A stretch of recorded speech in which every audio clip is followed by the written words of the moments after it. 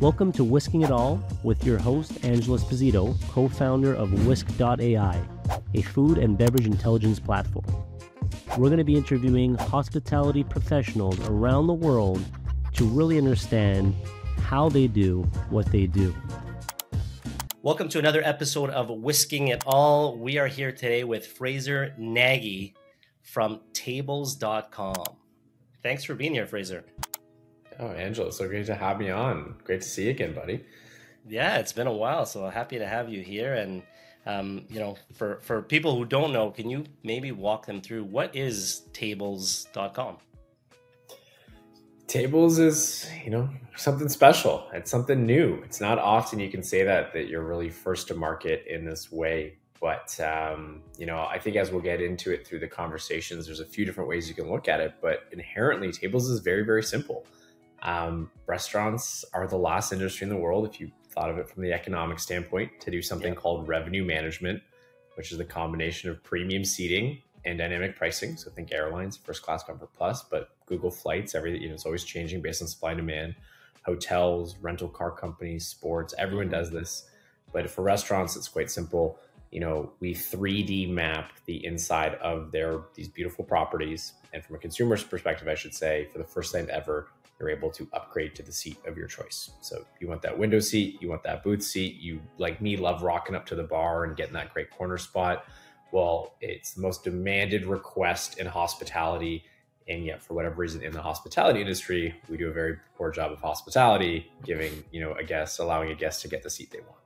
Yeah, that's awesome. It's funny you mentioned that, because when I talk about the hospitality space, I always kind of say it's always the last to adapt. Like, yes, there's a lot of tech and I know owners get bombarded with tech, but when you think about it, the coolest thing that happened was, open table and reservations. Then since then it was maybe cloud point of sale systems, right? Like, hey, you don't need all this hardware. You can now do it, on an iPad. And that was cool. But after that, and then, now there's kind of the QR code phase that came back, and maybe the ordering, because there's a lot more online ordering. But really, in general, this space is like quite behind when it comes to adopting tech. So it's super interesting to see what you're doing, and maybe to walk someone through it. So let's just imagine I'm a client. I guess let me ask you this: what cities are you guys available in right now? Yeah, we're expanding. We're in Miami, we're in Scottsdale, Arizona, we're in Toronto, Chicago, New York, San Francisco. Oh, wow. Our first Los Angeles properties are going live this week. So you're going to start seeing this pop up a lot more.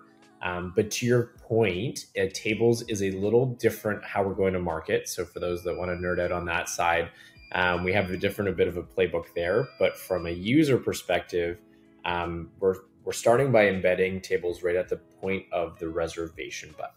So think of that traditional open table. You go on the restaurant's website, go on their Google now, and wherever that reservation button lives, Instagram. July 2nd, Angela, was this year was OpenTable's 25-year anniversary, 1998, wow. July 2nd. So for 25 years, there has just been this drop-down widget, 6 p.m. or 8 p.m. That is the guest service that you experience, even at the most beautiful, forward-thinking restaurant. So what we do is we create a little web app for every restaurant. And when you click Reserve Now, instead of just sending you right to that open table widget or that Resi widget or 7 rooms, well, now there's this little thing that pops up that says, hey, do you want to upgrade your seat and browse from this beautiful 3D selection, those 4K cameras? Or, hey, not for you, no problem. Go to Open Table. And that's what's really important, is that we're not looking to build another reservation system here, where this Tablz is a guest service platform. And that is what's really, really important. And, we can get more into that. So I love it. And then I guess I'm already imagining, some use cases. I mean, you mentioned one, just people who really have a preference and like sitting at the bar or near this corner. I'm imagining maybe sports events, basketball game on, hockey game. You want seats, better, closer to the bigger TV or whatever it may be. I'd love to hear, what are some like other typical use cases you guys are seeing? Yeah, well, I joke with some of our investors that just rooftop and waterfront tables is $1 billion marketplace on in itself, and I don't think I'll be far off when it's all said and done. So right away, anything with a differentiated view or experience. So take even a little waterfront property in Brooklyn versus a rooftop in Manhattan will both have value. Never mind in Los Angeles to Dubai to London. Like, you just start adding up how many restaurants are built along water, which is, something that most people don't even really consider. But then you get into different subcategories, like you said. Sports bars, huge. There's a huge and growing market of very experience-driven bars, fine dining, of course. I would call these, large concept casual fine dining places.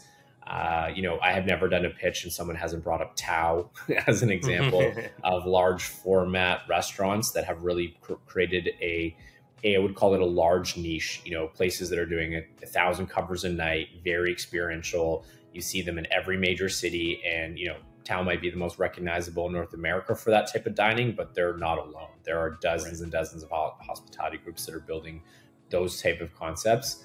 And then eventually there's different waves of adoption. So, we'll get to these even, my dream, I came from the farm to table, small restaurant format space.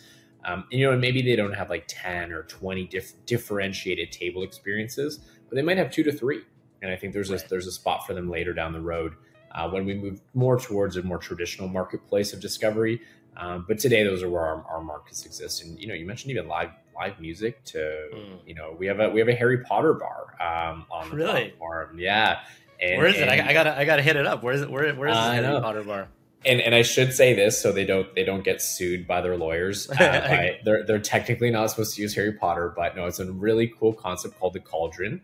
They have one in New York, they have one in Philly, they have one in Chicago. Our New York and Chicago locations are live, but they're also in Europe. I think they're London based, and it's all wizard themed. So by the way, Lord of the Rings, Harry Potter, you name it, but you can do potion making, alcoholic potion making, and they've designed these spaces to have an experience. And where you sit can really impact your date night or your friends going out to do this fun experience. So we can look at it from all spectrums. It's not just bottle service at Tao. You can go down to really cool concepts like this. So that's what makes Tablz definitely special in that regard. Yeah, it's funny because you think about, like, if I think about maybe the our parents' generation, you typically, our generation, we like to frequent, a different restaurant every week kind of thing. But if I think about maybe my parents' generation, you'd kind of find the spots you like and you'd go often. But in that, there was that preference of table. So it was that same theme of, like, you get to know the owner, you kind of go every Saturday or maybe a couple of times a month, and you got your table. So it's kind of interesting to bring that theme, but to new experiences. And you're right, it can make or break the night, especially if you don't go out often. Going out's not cheap. Traveling, right? So you're in a different city. Maybe you're only going out for 2 or 3 nights. So a third or a half of your trip is going to be based on that restaurant experience, and getting, not being in control of your table. That makes a ton of sense. So yeah, tell me a bit about, just to take it a step back. I always love to understand, like, being a founder myself, like, where the idea kind of stemmed from, right? Like, where was inception day when you're like, man, this is a problem we need to solve, and then kind of walk me through that journey. Well, just to your point, it's great segue question there, because, hospitality has evolved, right? And, we'll get into the economics piece of Tablz, where, this is the first dollar an operator has ever seen that has no cost of goods, right? So when someone, and it's not that every Tablz upgrade is paid. 35% of our bookings are free, and that's an important part of our equation as well. But if someone pays $20 or $50 or $100 for that table, that when you're only making 6%, 8%, even 15% margins, that's a major difference. When, let's say, you and I go out for dinner, we spend $100, but they're only making 10, but then we were willing to spend $30 on the table, right? With no cost of goods. So we'll definitely get into that and what that means. But the guest service part is where it starts. And, you think about what you just were describing, that generational shift, right? Dining was an occasion for our parents, and we can be nostalgic. There's something beautiful about that. They would go out once a month. That was, like, for families that could even afford that. Like, that right. Dining was often even an exclusive experience for many. Certainly in the middle-class family I came from, my dad was fortunate. He remembers, but my mom's side never went out for dinner. They were farmers. Like, it wasn't a thing, right? So our generation, when we're now 2023 will officially pass. It was lagged because of COVID, but we're going to spend 51 to 52 cents of every food dollar dining out now, right? So restaurants will officially surpass. And if you think of that demographic concentration as well, that's much higher in cities like New York, Chicago, Miami. Like people, so you're aggregating that across a whole country. Right. Never mind this concentration in these urban cities. So like we take dining for granted. So I could get very philosophical about that. But in this context, I think there's obviously a real need. So, I used to work, I've worked in restaurants since I was 13. Very first job was a banquet hall golf course. I had a little bow tie, these little Italian weddings in my hometown. And, but, I ended up dishwashing. I was a really, figured out how to make a Caesar salad and deep fry onion rings at a restaurant once as a, I can't even call it a garde manger position. It was below whatever that was. But, I really had a gift for the gab and really enjoyed serving, genuinely did. And the provenance of food and that the whole storytelling element that came with working in good farm to table restaurants.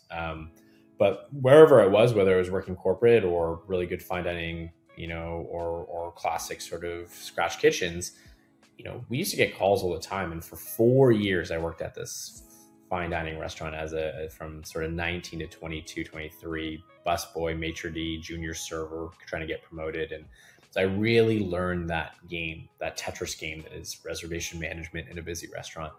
And, we used to get these calls like, hey, it's my anniversary coming up. Hey, we're 6 for a business dinner. Can we have your best table? And I used to think, what the fuck is my best table? and what is that to you, right? Because everyone has their own different definition. There was one that seemingly was the best, but again, we would think like, here's our super VIP. We're going to put them on our best table. And for some reason they were unhappy because it was too drafty. It wasn't this. They wanted to be in a more secluded area. So I just couldn't. And then as I got older and started getting into the startup land and started reading, thinking about, from open table data to National Restaurant Association data, everyone says this is the most demanded guest service. How could something so simple be so difficult for a restaurant to execute on? That's super interesting. And that's crazy when you think about it. Like, you mentioned 25 years. Like, I know open table was, one of the first to do what they did. And at the time it was, revolutionary what they did. Really? But it's crazy to imagine that it's already been 25 years. It's making me feel old, man. I'm like, wow, feels like, 10 years ago, but that's crazy. And so I'd love to understand maybe, you mentioned the experience you've had in the hospitality space. I think that's such a great way to, get that insight, see that pain point and maybe spark that idea. Was Tablz the first startup you had, or have you had other kind of startups? And I'd love to maybe, walk people through your journey of what led to Tablz. Yeah, I keep mentioning this notion of like farm to table, and it is something very near and dear to my heart. And I will always prefer and rank great scratch kitchens for my choice of dining, just because I fundamentally believe in what it does for our economy when we procure the right ingredients and from the right people. So my first, although I do have a degree in international economics and econometrics, which you can really tell why Tablz has come to be, my love of hospitality and my fascination with economics and restaurant economics. But the first one, I had a project that I started called Transparent Kitchen. It was a real first-time founder journey. I saved up $18,000 of my server busboy tip money. I paid off my student loan. I was, felt like I was way ahead of my friends in that regard. I was always a very frugal kid. But, $18,000 is a lot of beer money for a 23, 4-year-old. It's not a lot of tech money. you learn quick, but somehow we made it way further than we should have. And the quick premise there is I got very fascinated with the storytelling of the ingredients. So we essentially built, still to this day, I think, shout out to my friends over at Pop Menu. They've really built an awesome system for menu management and websites, and I love it. But we essentially tried to build an interactive visual menu for the restaurant's website. And the thesis was, in 2015, every single restaurant just takes their paper menu and puts it as a PDF online. And what a boring experience that is. Very similar. You can see the parallels now with reservations and the things we've learned from that. But when you look at a black cod hand caught, or this chicken, the classic Portlandia episode, the chicken named Hank or whatever, where they want to know exactly where it comes from. Well, I was one of those people, and I still am, and I really care, especially where my animal proteins come from. But it's amazing to know that this restaurant's buying, the mushrooms from local farm, or this, and these local veggies grown on the rooftop. Like, people want to know and they care. Now, the thing there is we created this crazy interactive menu where you could see not only the chicken dish, but even where the chicken came from and which suppliers. And we were even getting to that level of like granularity of visual storytelling. And it was amazing. We ended up working with hundreds of restaurants in Seattle, Minneapolis, and Toronto region. Dozens of suppliers as we started connecting in their supply chain into the menu. What I learned very quickly is, although there are millions of people like me that really care where their food comes from, is that a sufficient bar to create something like that from a venture back or business? How do you charge the restaurant for this? How do you connect that storytelling to real bottom line? And these are a lot of the questions that are really tough, and I think most succinctly expressed in the concept of a nice to have versus a need. So although this is a very great nice to have, and chefs really, really cared about it. Well, I've said maybe chef driven restaurants. Well, where does that fall for some of the bigger restaurants? And by the way, some of those bigger restaurants that might only procure 20% of good products, and 80% might be, in the questionable or standard, let's not say they're evil, but like, there's no story there. You're just buying Cisco rice, Right. Well, where does that fall? So all of a sudden you start realizing, market share. You don't want to, as a founder, you don't want to greenwash. You don't want to just pretend just to pull up numbers. So it's very interesting that when you're in, I would call it more social enterprise, where ethics and business clash. The niche we did find, though, was definitely allergies, and I would call them picky diners. Like 19% of adults now have an allergy, whether it's real or imagined. Right. Gluten intolerance is exactly popping up the last 10 years or so.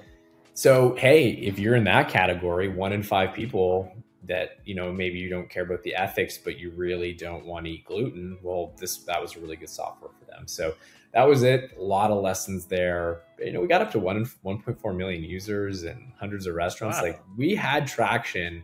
Just, classic That's question. Awesome, could we figure out how to make money from that? Right.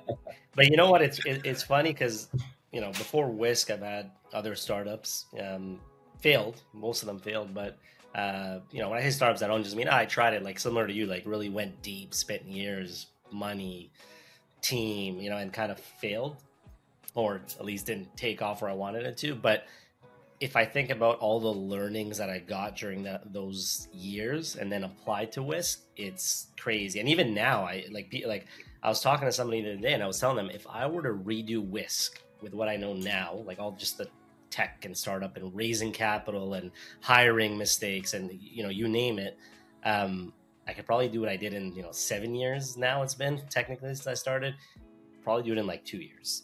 And it's those lessons that you're able to learn. So yeah, I guess that's a big part of it, right? You take what you learned, applied it to Tablz, and it's probably part of the reason that Tablz is gaining traction and you're seeing that success, right? It is. We there's a few things, 2, I guess, success metrics that, were very observable. One was just building the alpha MVP. It was hard to even say in that first business. It took us a year to 2, honestly, to have something that was functional, that like not just the pilot restaurant, but the second and third could adopt in the same way. So whatever alpha, beta you want to call that. In this case, it only took us 6 weeks. Like, it really was like a significant observable difference of time and energy to get something that multiple restaurants could use simultaneously pretty quickly. And then certainly decisions around what type of, like, that identification again of what you are and why that matters. And what I mean by this is, like, we clearly are a one-sided marketplace today. And that is very important for those that understand technology, because, we don't have the Uber, Airbnb, classic two-sided marketplace issue where, do we have enough drivers? Do we have enough restaurants? Do we have enough users? Well, the great thing is we're just putting it right at the point of interaction of reservations. So we don't have to go out and spend millions of dollars attracting people to download Tablz today. And that was so important, because if I fundamentally believe we just wouldn't even have anything off the ground. Imagine So you own a restaurant, I go to you and say, hey, by the way, this is one of the most significant user behavior shifts you probably will ever experience in your restaurant. Good news, it's free. Good news, it makes you a ton of money. Good news, it's all driven by consumers. So that makes it a lot less scary than getting in a stranger's car in Uber. Right. But imagine you do this with me and I said, maybe in 6-9 months, I'll get my first table, right? Because I got to attract the users. Like, I don't think that would ever, right. The obstacles you face with restaurants, like that plus that equals no game. Yeah. I think this is the only way we're able to go to market. And then eventually, hey, I think we have a real shot. Like already the business is selling tens and tens of thousands of dollars of tables per week, per month, and it's growing every day. But there's a whole other prize at the end of this rainbow that is pretty cool. And I think our capital partners in our restaurants that really get it today as early adopters, they see it too. That's awesome. And so if as you know, right, at Whisk, we deal with thousands of restaurants as well, but we help with what you alluded to, which is the COGS, right? And that's been going up with just costs going up in general and supplier relations and all that stuff. So we really try to help with that percentage, like you mentioned, right? You sell $100, 30% might be just cost of goods. Mm-hmm. The other 30 or whatever might be labor, and then you have a bit left over, and then you have your operational costs, you name it. But I'd love for maybe all the restaurants listening to walk through some of the maybe unit economics. So like, it sounds like a great value prop. So, we kind of walk through the client experience, go on the website, click on the booking. Do I want a regular reservation or this much better experience where I can choose where I want to sit, et cetera, at a fee? Great. Now, what does the restaurant, side look like? So if I'm a restaurateur, I own a restaurant, I know I have some key, real estate in terms of tables. Walk me through that process. Yeah, first and foremost, we're chatting with restaurants. I'll quite quickly try to ease their initial fear. I don't know what's in the amygdala. I don't know what part of the brain it is, but the place that sends all those chemicals rushing forward.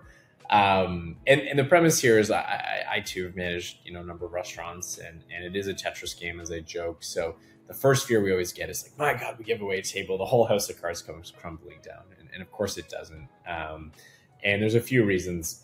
We really focus, although there are like very specific, unique tables that we highly covet, and they should too.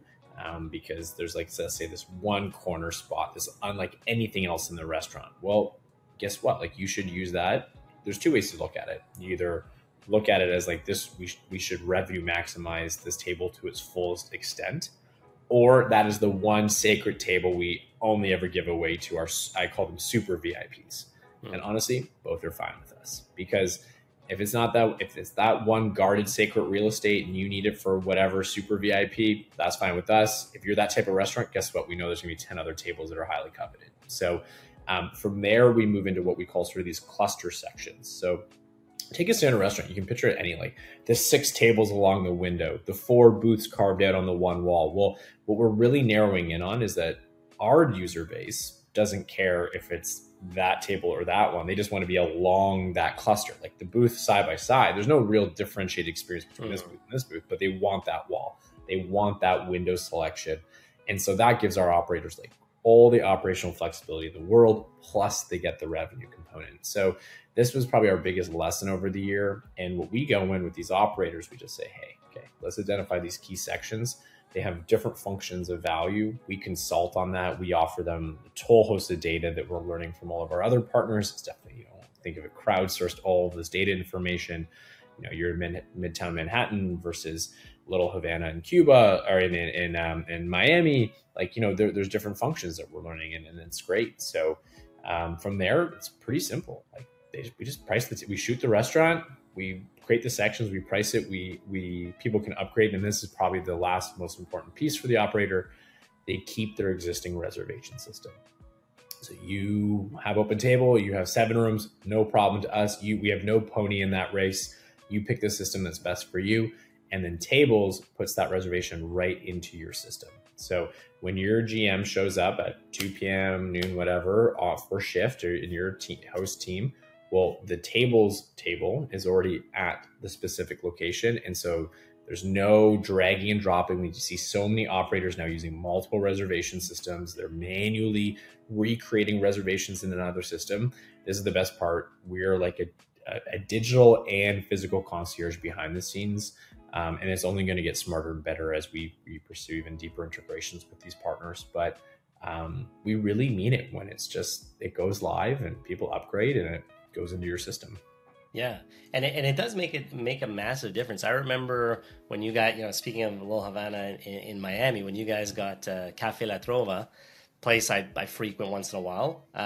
Awesome vibe. I think they're top 50 best bars in the world, if I'm not mistaken. Yeah. So they have a great cocktail program, great food.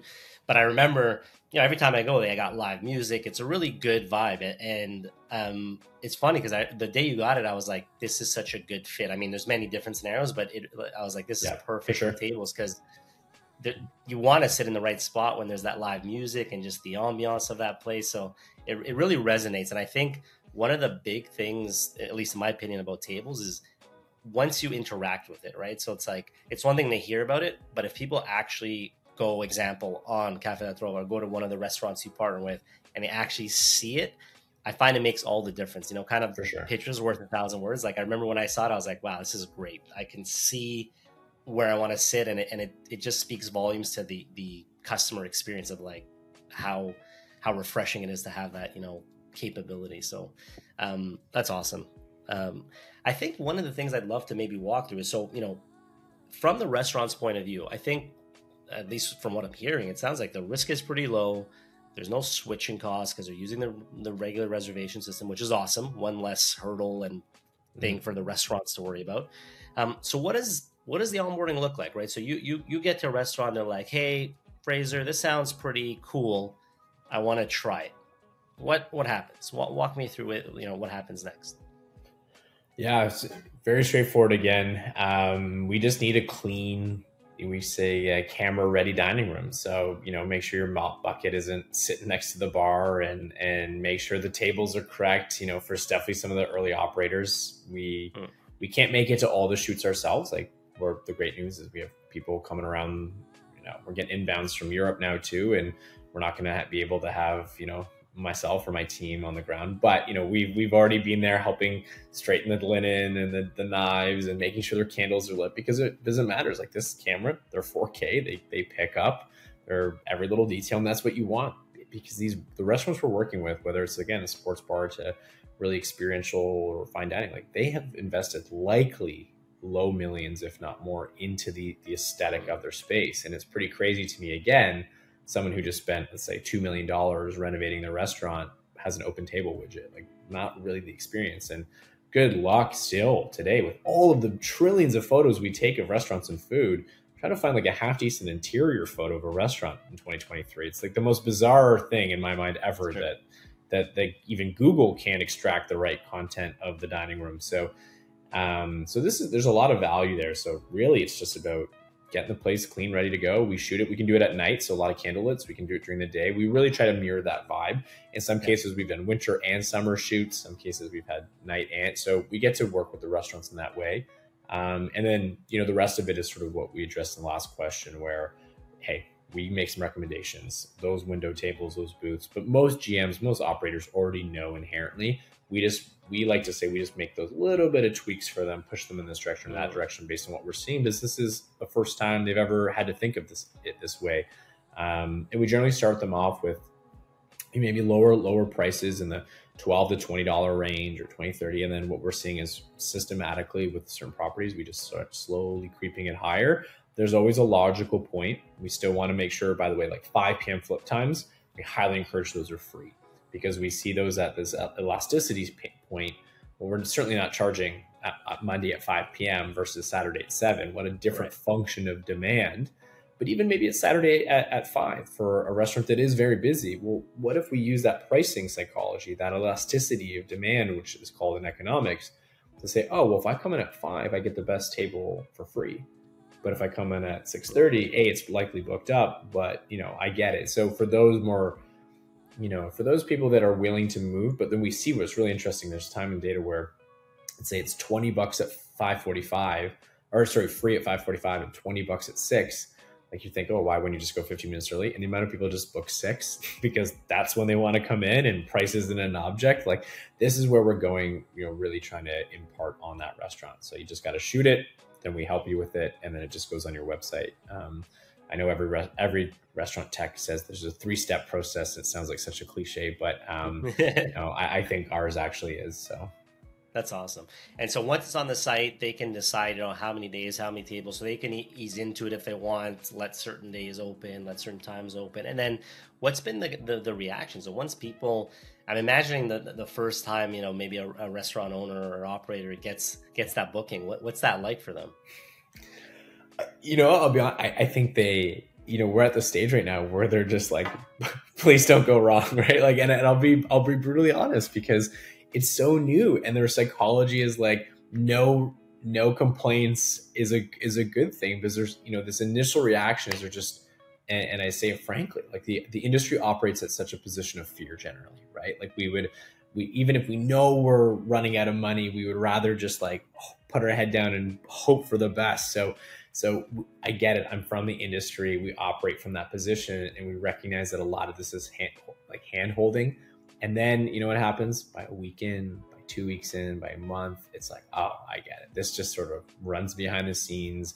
The reservations end up in our system. Oh, our first paycheck. Oh, we just made 1,000 this month. We made 2. Oh my, this is new to me. I'm getting checks from my technology provider every month with no cost of goods. Like, so, it's going to take a while to build Rome here. We get it. We're working with our first 20 really good hospitality groups that own a couple hundred properties. They're start with 1, then they had 2, then they had 5. And, we have some really, really big groups now sniffing around global brand names.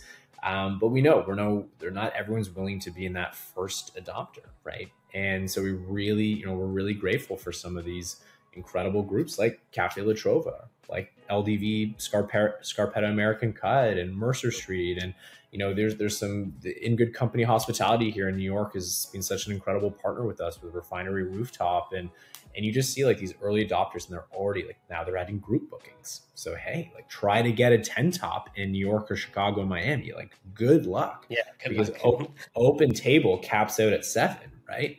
And then you get into this weird ambiguous private event space of like 35 plus. So like just 12 friends going out for dinner is like the Olympics in most major cities, trying to get a table. So I think we have some really interesting areas to fill, but we just want to make sure, as you said, that first reaction, guys, it's going to be okay. We're not going to bat 100%. There's going to be a hiccup here, but right now we're batting like 99. So, let's keep that up, and it's only going to get stronger year over year. So that's awesome. It's so true. I never thought about the plus 10 thing, but now that you mentioned it, I was kind of smiling because I was just realizing it's happened to me where it's like that you're in that awkward zone of, you're right, whether it's open table or another system, it's like, hey, I can't do more than 7 or 8. And then you go to the website and there's a whole kind of private event, email this person who's typically going to be available more of a 9 to 5. So you're kind of like in this weird in-between zone. So it's super interesting. And I wanted to ask you is, do you find that there's like, I'm just thinking of this out loud now, but I would imagine there's maybe some type of natural referral that happens, not just from the restaurant sides, because I know the restaurants are close and, they usually recommend what tech they're using and things grow like that. But what about from the client side? Like if someone booked at a restaurant and had that good experience, do you think there's a likelihood that when they frequent a restaurant, maybe they know better, they're bringing that up? Have you seen any kind of referrals come from that side? Yeah, it's we're going on 30, maybe even more now, 40,000 guests have used Tablz at this point. And if you think of where we start, like, so it took us from January 1st, 2022 to June 1st, 2022 to sell our first $10,000 worth of tables and do our first like X thousands of bookings. And we did that last week alone. So there's a compounding nature to this whole thing.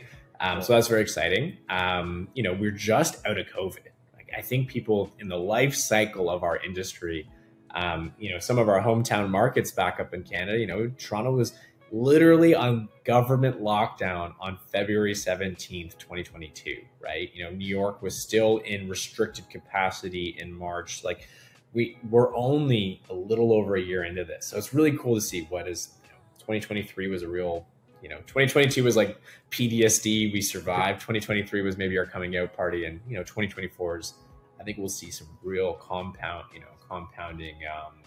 hopefully outcomes to our results or from our actions.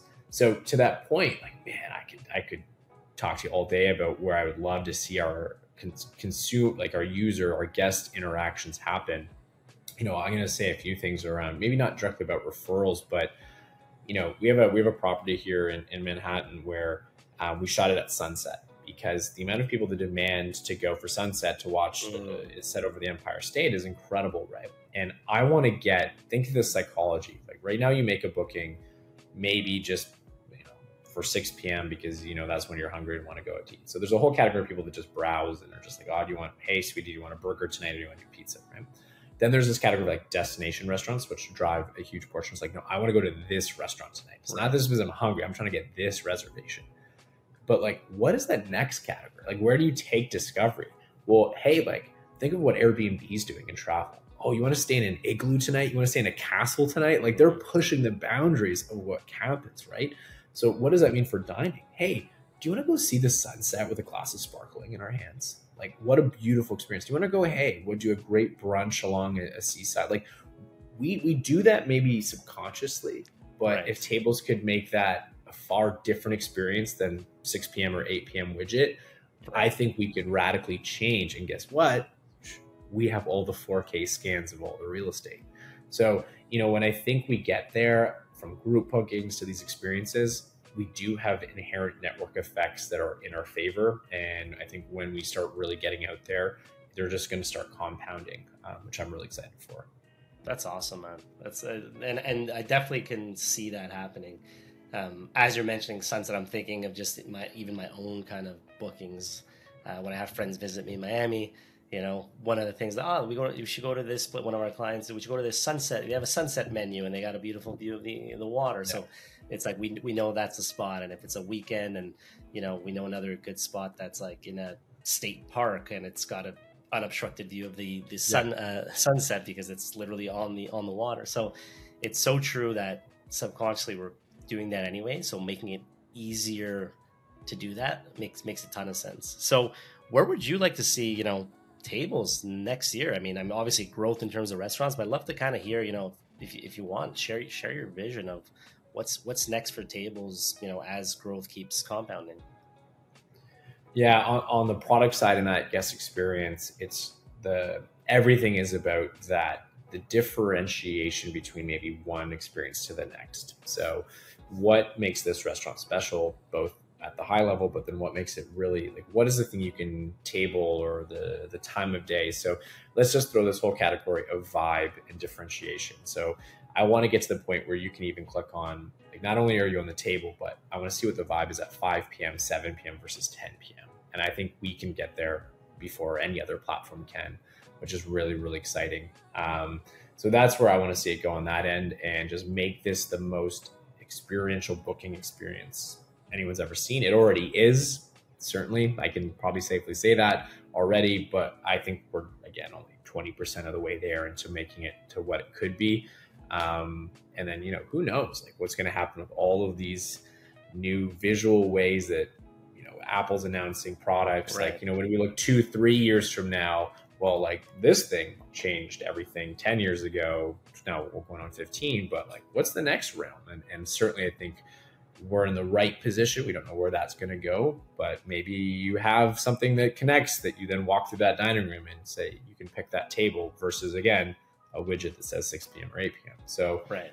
I'm excited for that. I think in the next year, let's just start with stuff that already exists, bringing in video content, bringing in vibe content, making what a lot of our operators have said, bridging the reality to their digital guest experience. So what's going to happen when you get there? Well, guess what? You can have a taste of that. It's never going to replicate, right? Go to Cafe La Trova. We can put a video of people dancing to that amazing music and eating that incredible. I've dined there twice now. Just honestly, some of the best food I've ever eaten. That's never going to be replaced. And that's why you and I love the hospitality biz, Right. That's why I'm not in crypto or I'm not in AI right. I'm not smart enough to be in AI, but that's definitely why I'm not in it. Is actually there's a human element that I don't think will ever be replaced in our industry. And I think that's still what keeps a lot of us in it. So, and then on the restaurant side, things always, they never go as fast as you want. I could say I want 1,000 partners by next year. Of course, it's, we're going to still grow at the pace that we can.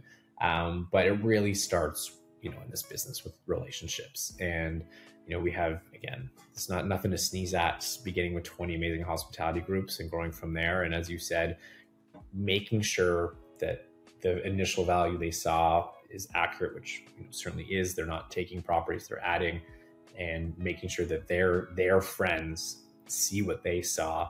And if you weren't that first adopter, you're the second adopter, well, no problem to us. That's totally fine. Let's get there. And that's how I see it. So it's going to be a psychological battle for operators, just making sure they're comfortable. Although, as we described in this call today, all these benefits, free money, get better guest experience, it doesn't mean you can just snap your fingers and do that.